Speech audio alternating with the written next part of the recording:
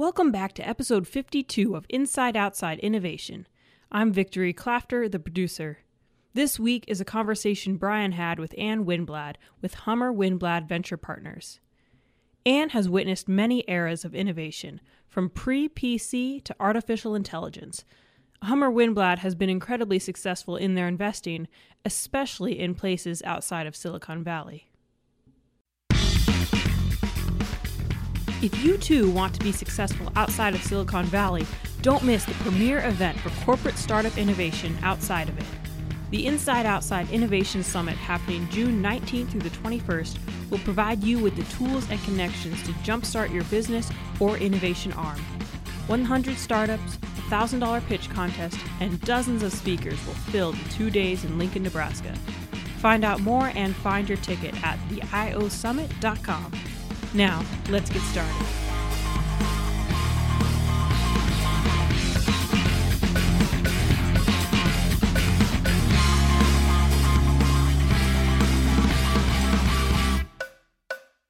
One of the stats that I heard is your first fund, I think 8 of the 16 that you invested in went to IPO.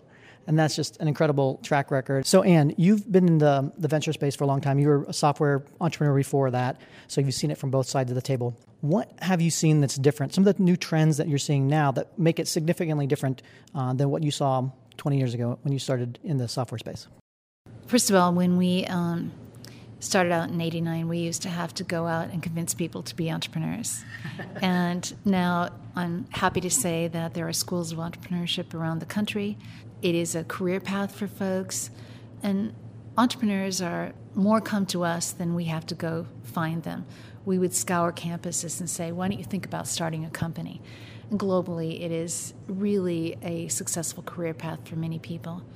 Secondarily, we would have to wait a long time for innovation cycles. I started my career at the Federal Reserve Bank in Minneapolis, and there were mainframes there. I had never seen one until I got there, but they were just starting to bring smaller computers in. I left the Federal Reserve Bank in 1976 and started a software company the same year as Microsoft. Oracle started a year later. Apple started that year because it was the birth of the PC. And it was a really long time, and it wasn't until '89 that we started seeing client-server, which really allowed distributed computing to start. And there was another 5 or 6 years, and we suddenly saw the commercial internet start to appear in the late '90s.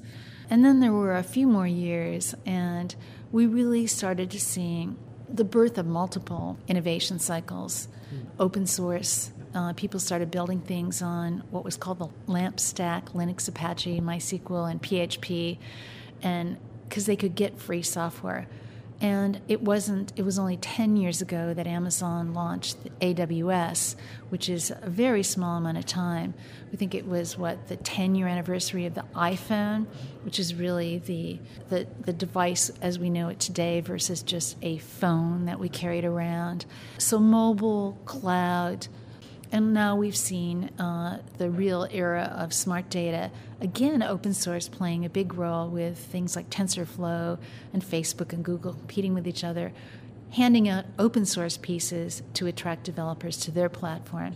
So we've got multiple cycles going simultaneously for the first time, which is an opportunity field for entrepreneurs, a real challenge field for enterprises. Yeah, it really does feel like there's something a little bit different than some of the other cycles. I mean, the speed in which you're seeing this disruption, the access, the tools that you can access markets that you couldn't do before, the price of technology. I used to work building websites when it cost $2 million to build a big enterprise website, and now you can do that in a weekend and $5. And so that's changed quite dramatically. How's that affected your role as like a venture capitalist? The role of venture capitalists, you've been an investor before yourself, so as I said earlier today, my job is to audition the future. And there's a lot of auditions, which is great. We see a lot of products. When you have this massive playing field of both entrepreneurs and technology choices, and the combinatorials are exponential, it is harder to find a real company opportunity. Big markets are hard to find, and when you find them, you seize on them. And it does take a while to build the companies to really land the larger market opportunity. So I would say that we see a lot more products these days, like 10, 20 times more. But effectively, it's harder to find companies that scale to this platform level of winning. You talked a little bit in your panel earlier today talking about how it's not the technology that wins always. It's really, can you build a business around it? Can you talk a little bit more about that? Yeah, we're investors in a company called MuleSoft in San Francisco. We were the lead A-round investor there. The company came to us when an industry analyst says, look, I'm looking at Oracle, IBM, TIBCO, all the integration platforms, and this company with some sort of donkey name is showing up. And, it's some guy in Malta. And they're just downloading the software and building their platforms on top of it. It's the next generation integration platform. Now, when someone says something like that to me, I want to meet that entrepreneur who's in Malta, who had paired with an entrepreneur in San Francisco. So we funded that team where there were 5 developers, a few in Buenos Aires and 2 in Germany. Today the company has 800 employees and has a leading position in the next generation integration based on APIs and integration of everything, applications, devices, etc. What happened here is the lag time I spoke about earlier between client-server, which was the birth of WebSphere, WebLogic, TIBCO, the other integration platforms. There wasn't enough there was no seismic event to seize them. Suddenly there were multiple seismic as well. Secondarily, the integration of thousands of SaaS applications and billions of devices. So it was on change for a long time, and suddenly it was totally different. And that is the challenge to be an investor, is how do you find the time of that tipping point? Well, even things like when you talk about enterprise software in general and how enterprise software used to be bought, the CTO would kind of come down and say, well, let's look at a Gartner report and figure out which one we want to purchase, and we'll mass push that out to everybody.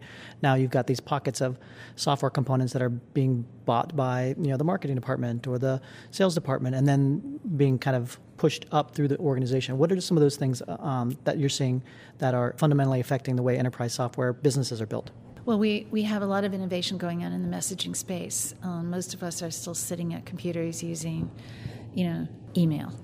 And, that's going to look primeval in a short period of time. And we're seeing all sorts of competition going on there, from things like Snapchat, which most people don't know what it is in an enterprise.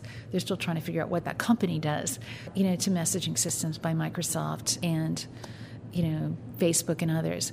Secondarily, you've got 3 million people today talking to a device called an Echo and saying, Alexa, from adults to children.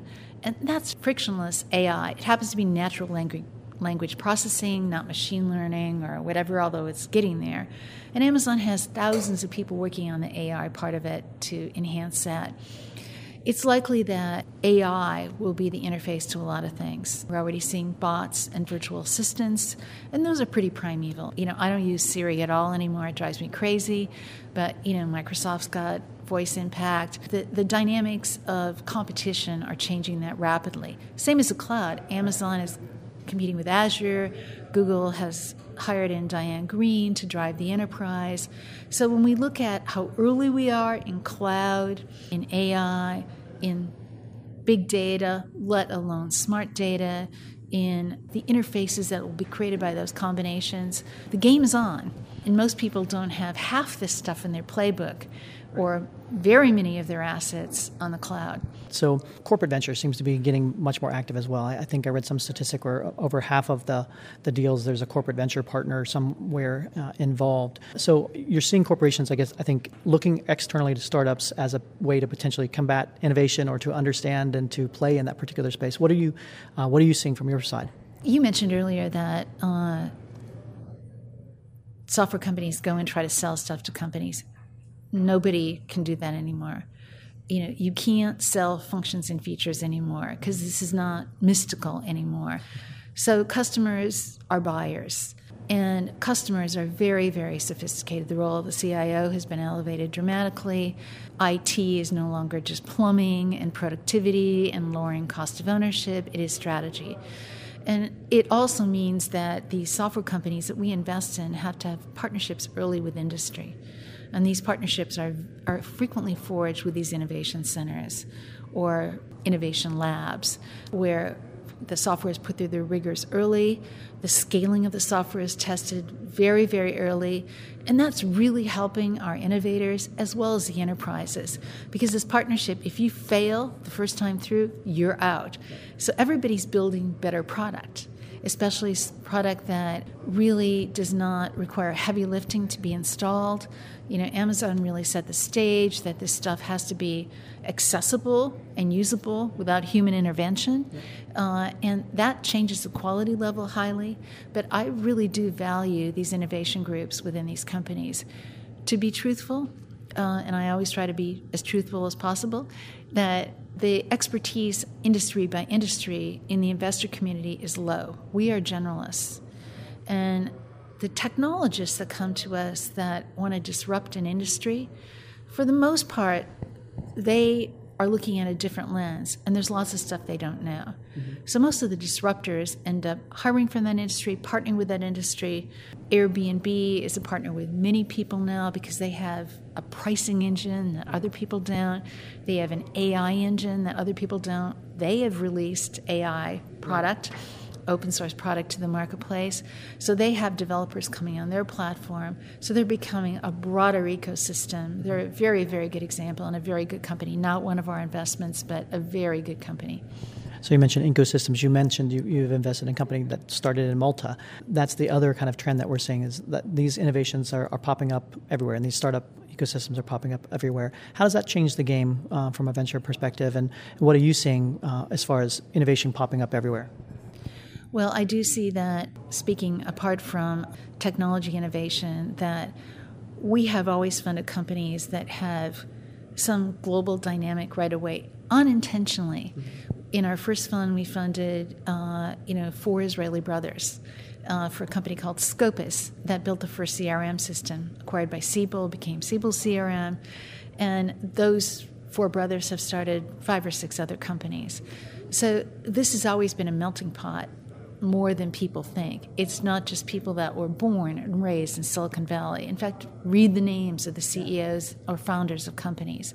So we're very concerned about, some of the immigration thoughts from our country's leadership.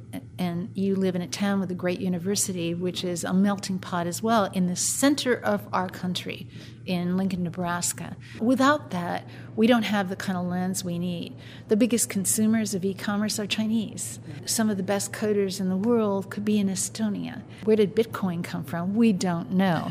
But there's a bunch of 19-year-olds, especially another one today, with claiming that he's the one. So the world has been flattened for technology for quite some time. That was one of the internet effects that we got, is everybody was on the same common platform. So you're a Midwestern girl. What would you say for the next generation of Midwesterners, if they want to be a part of the new wave of innovation? How can they best kind of tackle that? I'm from the Minneapolis area, which is not that much different than Omaha, Nebraska. We have a high concentration of Fortune 500 companies there. And I do have to say today that, and I'm on the board of the University of St. Thomas, which is an outstanding university, about 12,000 students in St. Paul, Minnesota.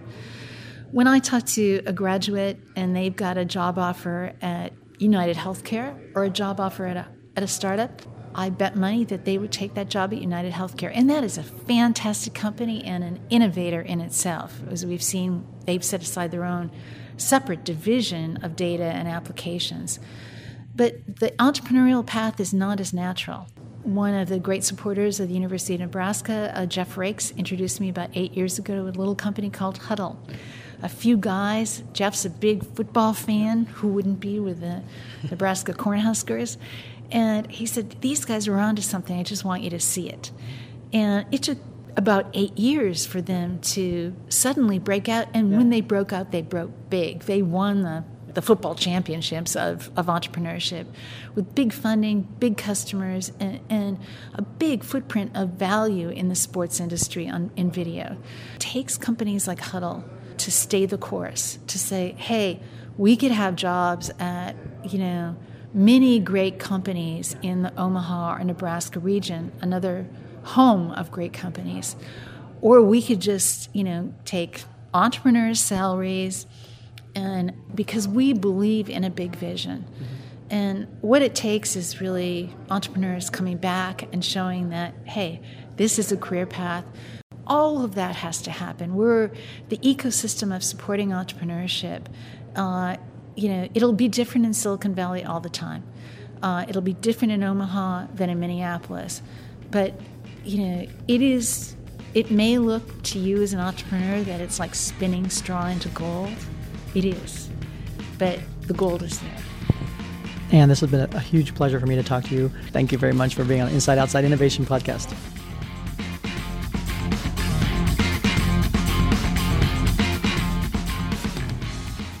That's the end of another episode of Inside Outside Innovation.